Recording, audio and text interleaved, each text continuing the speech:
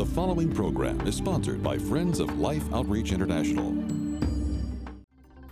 What they do in the name of love is they compromise. They actually think by lowering the standard, they're going to help people. You know what it's like? It's like doctors don't want people to feel bad. So we say, well, if your cholesterol's around here, it's okay. No. What's the standard? And why? Because it's for people's own good. Coming up, author and host of the national radio show Line of Fire, Michael Brown answers the question, how should Christians respond to gay activism?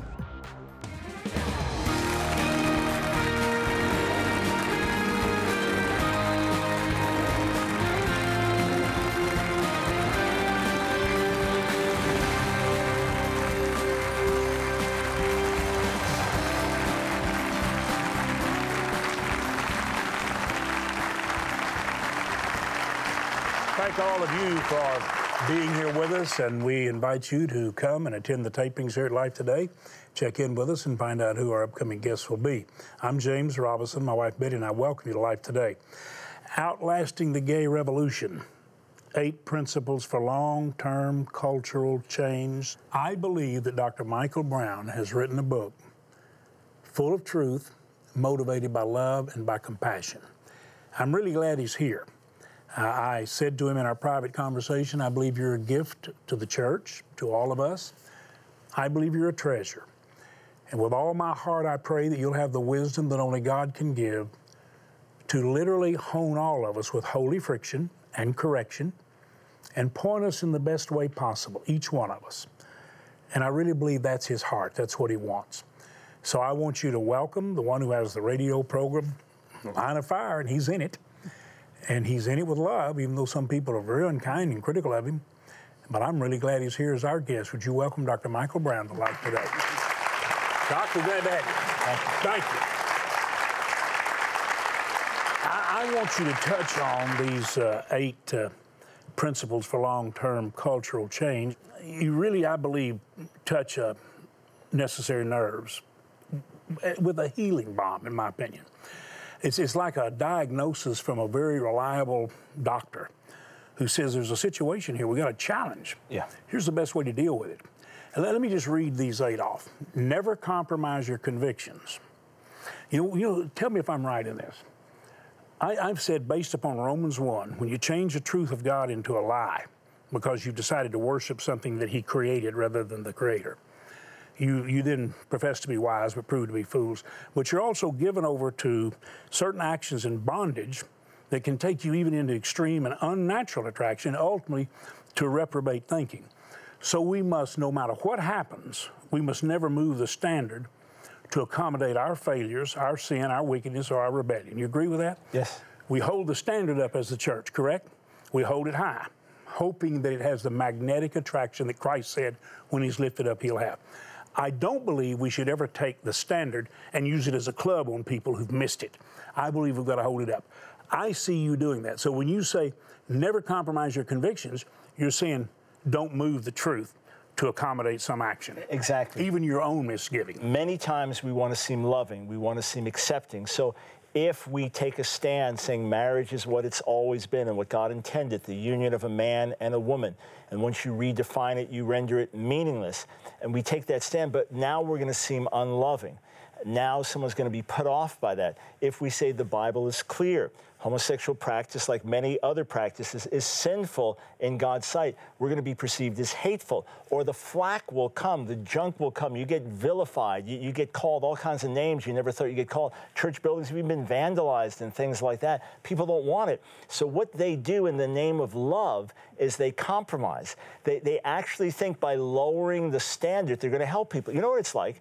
It's like doctors don't want people to feel bad. So we say, well, if your cholesterol's around here, it's okay. No. What's the standard? And why? Because it's for people's own good. Proverbs 27, verse 5, open rebuke is better than secret love. Proverbs 28:23, he who rebukes a man in the end will find more favor than the one who speaks with a flattering tongue. Mm-hmm. If we really care, it's not just love wins, love warns. But we have to first draw a line in the sand. Why do we believe what we believe? Are we even sure about these things? People need to dig into the Word. They need to come to their conviction, and then once they understand it, doesn't matter what it's going to cost you. Jesus never said this was a matter of convenience. Look, here in the West, we're worried about losing our reputation. You go to the Middle East, Christians are worried about losing their heads. You know, we're afraid someone's going to unfriend us on Facebook. Whereas you got people being tortured to death, you got kids being buried alive and crucified. That's right. Around the world for the gospel. Jesus says, if you want to follow me, deny yourself, take up the cross. So in American Christianity, this is the way we preach it. This is who I am. This is how I feel, and God is here to please me. The biblical message is this is who God is, this is how he feels, and we are here to please him. So we draw a line in the sand. You know, people say to me, Mike, you've got so much courage. I think, what courage? This is just normal. This is breathing. This is what the Word says we live by. We can't help but speak the things we've seen and heard because we've seen and heard something. Exactly. The lion has roared. Who can but fear? The Lord God has spoken. Who can but prophesy? So once we understand the life and death nature of certain issues and the importance of certain issues, whatever they are in God's sight, that's where we start. Never compromise your convictions. And what I find, maybe I'll speak at a pastor's event. Maybe there are 400 pastors at a breakfast, and I'll give a message. At the end, I'm getting a standing ovation. You know why? They're saying, we're standing with you. Your courage has encouraged us. Mm-hmm. So each individual, mom and dad, kid in school, educator, someone like Kim Davis, a county clerk who feels she can't issue same-sex marriage certificates, wherever it is, you come to your convictions, not in anger, not in hatred, not in self-righteousness, but as Martin Luther once said, I can do no other. I've got to stand here. Never compromise your convictions. That's where we start. Haven't we come to a point in our society, though, that we're trying to do away with wrong? I mean, there are some things we do that are wrong. Yeah. But we're trying to say that everything's okay, whatever feels right, whatever feels good. So to me, it's like, as a parent, when my children did something wrong, I called their attention to it. And I told them, I said, I love you with all my heart, but there are consequences when you do something wrong. Mm-hmm. And you must you must realize that. And you have to be disciplined for that. But that doesn't mean I don't love you. Because I love you with my and the fact is, the love is seen not just by those words, but by track record. Yeah, right. Just watch my life and let's observe over a period of years, and you'll know who really loves you. You know who cares and who doesn't care. The other thing is, we're in society today, everyone's a victim. So the one that just went out and killed people, yeah, but he was rejected when he was a kid, probably so, yet he's still responsible. So we've gone now, it's not just moral relativity, right? But it's also truth relativity. You have your truth, I have my truth. Mm-hmm. And then you have these churches. No, there's the truth. Yeah. You have these churches, I say that they have the celebration of ambiguity. You don't know what they believe. You hear the preacher at the end of the message, you have no idea what he said, what he believes, and everyone's like, I like that. They say, listen, the journey is more important than the destination. I said, I would rather have a bad journey to heaven than a great journey to hell. So we've got all this, it's kind of spiritual mumbo jumbo. Right. We need to say, listen, there's right and there's wrong. And the reason we say it is because God's ways are best. That's a premise through the whole book. God's ways are best. And by living by God's ways, we outlast the gay revolution. All right, let me read some more. Now, this is not Dr. Phil, it's not Oprah, so it means we have less time than Dr. Phil or Oprah has. Here, I'm going to read 3 more of the 8. That'll give 4, and then you pick any one of them you want to expound on. Take the highest moral ground. Sexual purity trumps sexual anarchy. Refuse to redefine marriage. Okay, I've touched 3 more of the 8 principles, and we've got 4 more. But any one of those you just want to expand on. Sexual purity trumps... By the way, get the book. He really does it incredible. He is gifted, anointed, brilliant, and he effectively communicates truth in print. We want to underline nearly every sentence in it. But it is spoken with conviction and courage, but in love with undeniable compassion. All right, of those 3, Sexual purity trumps sexual anarchy. What we need to understand is the larger American culture today is a culture of sexual anarchy. That it's the same culture that's embracing homosexual practice, is the same culture that embraces people living together out of wedlock, having kids together out of wedlock, nude dating shows on TV, shows celebrating polygamy, shows celebrating polyamory, even shows that celebrate adult incestuous acts. It's all part of a decline into sexual anarchy. Now, we're told that America today is much more accepting of homosexual practice because we're more tolerant and enlightened. Well, a little bit. I mean, you know more people that come out as gay, you have more care, compassion for them. But it's not primarily because we're more tolerant, it's because we're less moral. And I demonstrated, I've got charts with polls where we go through it, and you can see that the same people who affirm homosexual practice have no problem with divorce. Their views on polygamy, they've shifted, going from 7% approval to 14% approval in just a few years. The society is embracing sexual anarchy, but that's self-defeating. It cannot go on long term. A lot of what I do in some of these early principles is demonstrate where gay activism has really gone.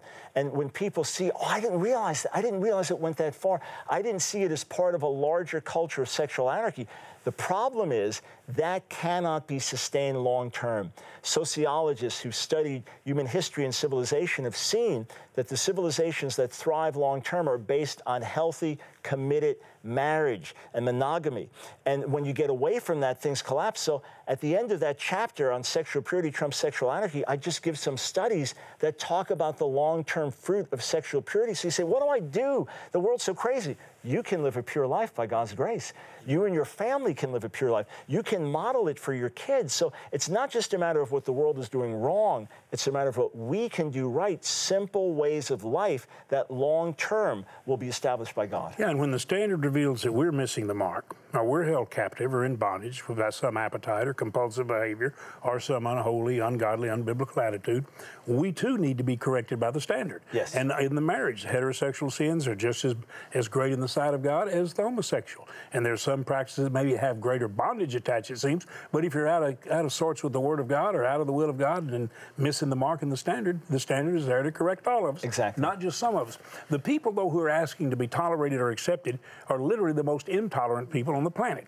You used some terms yesterday. We were talking about the intimidation and then the capitulation. Well, where the crowd is going now with the gay revolution is total domination. Yeah. And they want to dominate. They don't want to just be tolerated. They want to dominate. And they call you, as I've seen all these charges and things they send you, they're calling you every name in the book. And I mean, really and truly, it's nothing but a meanness. They're terrible representatives of something they say may have some kind of positive effect, which in fact it doesn't because the standard says it doesn't. Let me read the next four.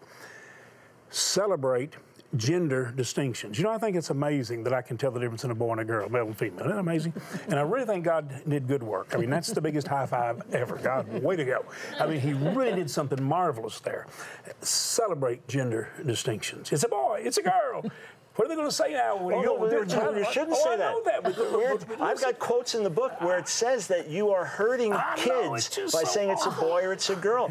I've got quotes in the book attacking, quote, the gender binary. There are kids who say, I don't want to be called boy or girl or he or she. One kid says, call me tractor. Okay. And these kids, listen, they are, it's all in the book, they are considered cutting edge, gender fluid. Look, Facebook came up with 50 different ways to define your gender. Okay, 50, including 10 simultaneously that you could pick. Hang on, that wasn't enough.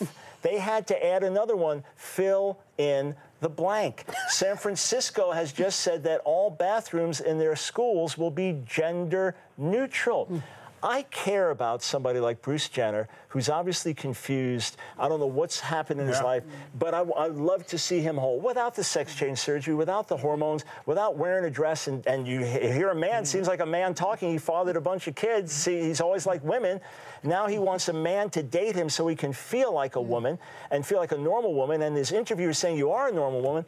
I care about him, but I'm not going to redefine all of society because of his struggles. If you've got a deaf kid in your school, you try to work in a way that that kid can work with everyone else, but you don't force everyone to be silent and use sign language. Yet when it comes to these gender issues, it's being imposed on everybody. So principle number 4 is refuse to redefine marriage. When you redefine it, you render it meaningless. There's no good argument to limit it to 2. There's no good argument to limit it in other ways. And then when you get to celebrate gender distinctions, this is what makes the world go around. Yeah. If we're going to declare war on boys and girls, man, we're Toys R Us now. Hey, the toy catalog, the toy store, no gender distinctions. I mean, it's social madness. I'm thinking about all these things when I was junior in high school. All us boys wanted to go in the girls' shower room. See, so what did that make us? Well, California, now you can do it. It's the law. You can play on the girls' basketball team if you're a boy, you believe your girl, and use the girls' locker room. And if you have a problem with it, you're a bigot. Yeah, all the guys that I ran with would have been wanting to go to California to go out there and do that. That seems to me more the natural attraction. Am I wrong about that? No, of course you're not wrong. And the fact is, yeah, there are but kids you should who control struggle. that attraction and keep it within the boundaries of what God says. Like anything else, can't we recognize that somebody has a problem? Yeah. Doesn't love Not if you don't have a standard that identifies any. Sir, you don't look pretty in that dress. You don't sound pretty. I care about you enough to say, you have a problem. Let's work together to discover the root cause and bring you wholeness. Let me read these others. Keep propagating the truth until the lies are dispelled. Factor in, this is number 7, the God factor. Number 8, be determined to write the last chapter of the book. And I really hope you'll get Outlasting the Gay Revolution. It's in the bookstores. You can get it online, but we would actually send you a copy of it if in a moment when I show you what you can do right now that totally transforms something for an individual, not only now, but forever. Touch on any one of those. We only have a couple of minutes left. All right, how about, I'll go real quick. Keep propagating the truth until the lies are dispelled. Although there's tremendous sincerity among gay activists, and sometimes the anger towards us is masking a hurt that they feel rejection from the church, we always have to remember what's really going on there. But a lot of the foundations of gay activism are based on lies. The idea that 1 in 10 is gay, the idea that gay is the new black. The easiest way to dispel the idea that gay is the new black is ask a black person, so when did you come out as black? So, okay, maybe we're not comparing the same thing there. So I go through some of the principal lies that gay activism is built on and dispel them with the truth and factor in the God factor. What about God? What could he do? You know, awakenings, revival, how they can change a whole nation, a culture. 1966, April, Time magazine, cover story, Is God Dead? 5 years later, June 1971, Time magazine, cover story, The Jesus Revolution. We need to look at this not just politically, not just sociologically, not just demographically. We need to look at this with prayer. We need to say, I believe God can invade our society. And just like I got saved in 71, drug-using hippie, LSD-using, heroin-shooting 16-year-old hippie rock drummer, I was part of the Jesus Revolution. All these hippies, radicals, rebels around the world swept into the kingdom. I believe God's going to do that with homosexual men and women, gays, bisexuals, transgenders. And our churches are going to have to get ready. Here's a man wearing a dress with his hands raised, praising the Lord. What do? Take him out to lunch.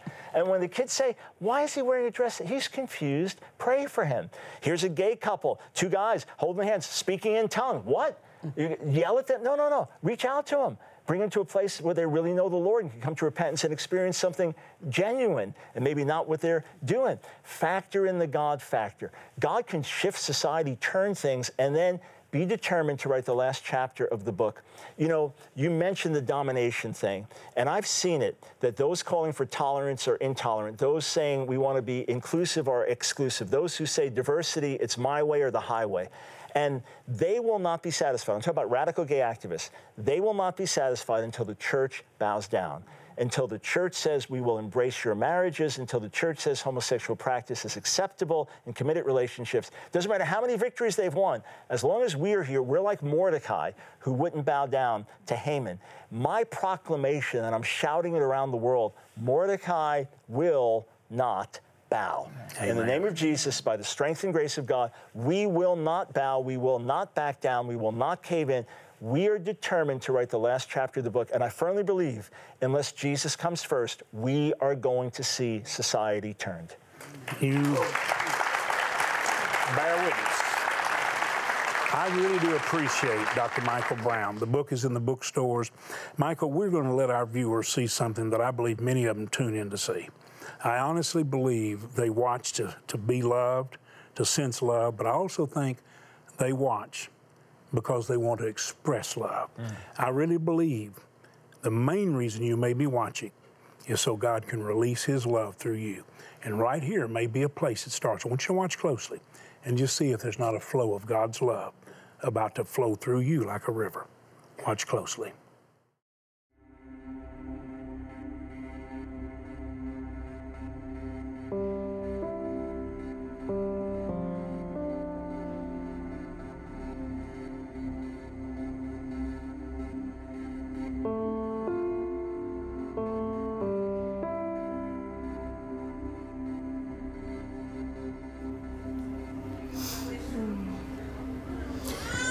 This little girl's name is Esperanza. Her name means hope. And she's reaching out to me in spite of the condition of her body that is so malnourished. She keeps touching me, reaching for my hand. Everything in her is crying out, help me, help me. And looking for change. This is unjust for a child to suffer like this. I can't stand it. I can't stand to watch it happening. And I have hope for her. Yes, I do. I have hope for you. And I have hope for other children. We can catch this sooner. We can get to them sooner and turn the whole situation around for their lives. They don't have to suffer like this. We've got to help these children. We'll do this together. Yes, we'll do this together. Look at this. Yeah, she's fighting to live. This little one is fighting to live. Yes, she will.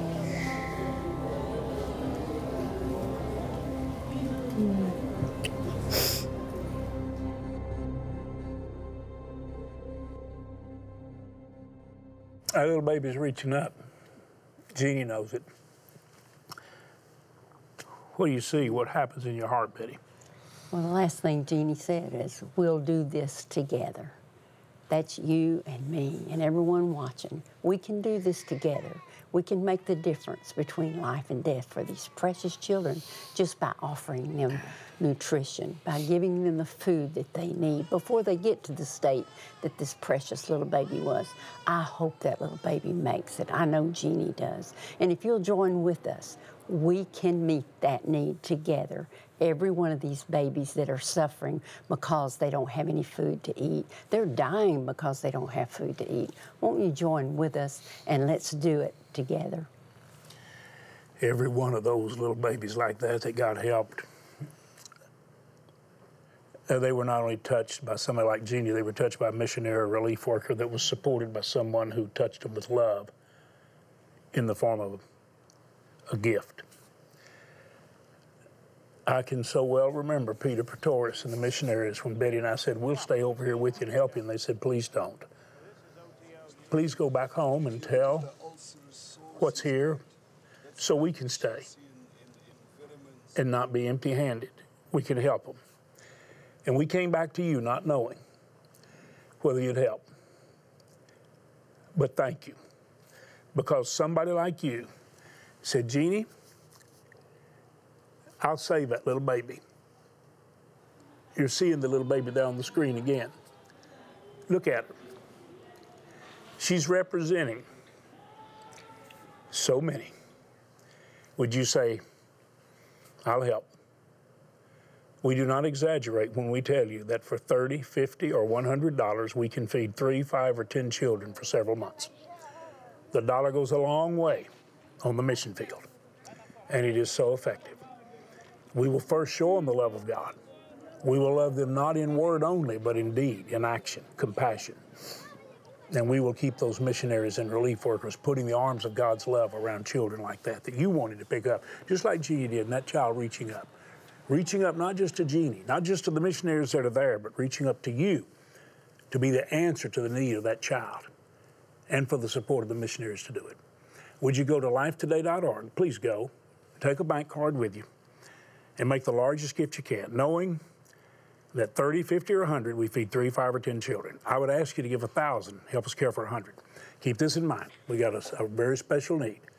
We must replace 8 10-ton trucks and more than 70,000 of the little plastic bowls that you, the viewer, ask us to give the children. Now we need to replace them in many areas and going into new areas. That's a tremendous amount. Would you make the largest gift you can, please? Do it online or dial that number and take your bank card right now and use it like a check, please. We have some special gifts to send you to say thank you, but you're giving the greatest gift. You're giving the gift of life, and you're expressing the love of God. Thank you for doing it. Please do it, and pray many will join you. disease, malnutrition, starvation, all terrible human atrocities being faced every day by people living in remote and impoverished areas of Africa. And those at greatest risk are the children. Life's Mission Feeding Program is there, able to feed and care for over 400,000 children in crisis areas of Angola, Mozambique, and Sudan. With previous food reserves gone and malnutrition levels in Angola rising due to increased food scarcity, we desperately need to replenish our supplies for our feeding programs immediately. Your life-saving gift of $30, $50, or $100 will help feed and care for 3, 5, or 10 children for the next 3 months. Also, please consider an additional gift toward our $316,000 goal to provide 8 all-wheel drive trucks and 76,000 new bowls for the children. As our thank you, we'll send you this soft-cover journal Bible featuring the Gospels, Psalms, and Proverbs for your devotional time in the Word. With your gift of $100 or more to help feed 10 children, please request the complete Holy Bible Journal Edition, perfect for keeping notes and insights as you read and study. And finally, with your gift of $1,000 or more to help feed 100 children, you may request this beautifully framed canvas print of The Forest Chapel by Thomas Kincaid. Please call, write, or make your gift online today.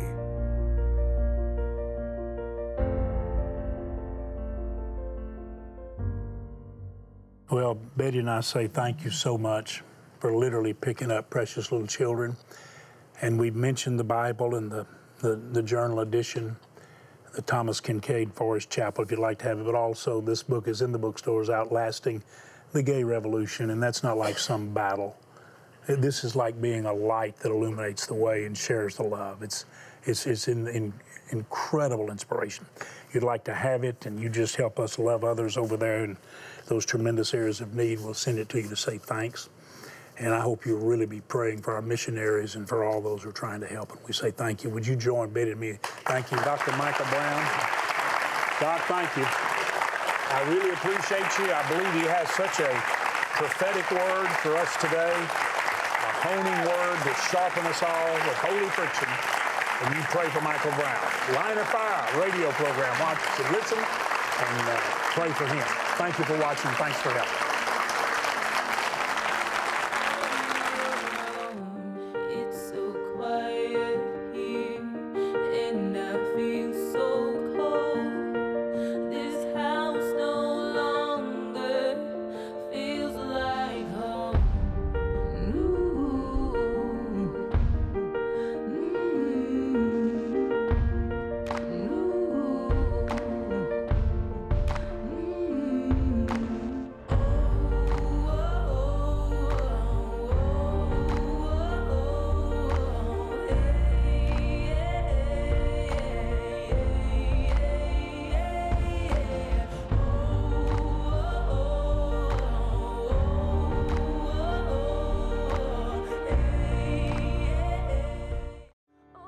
Tomorrow, former lead singer for the Christian rock band Addison Road, Jenny Simmons.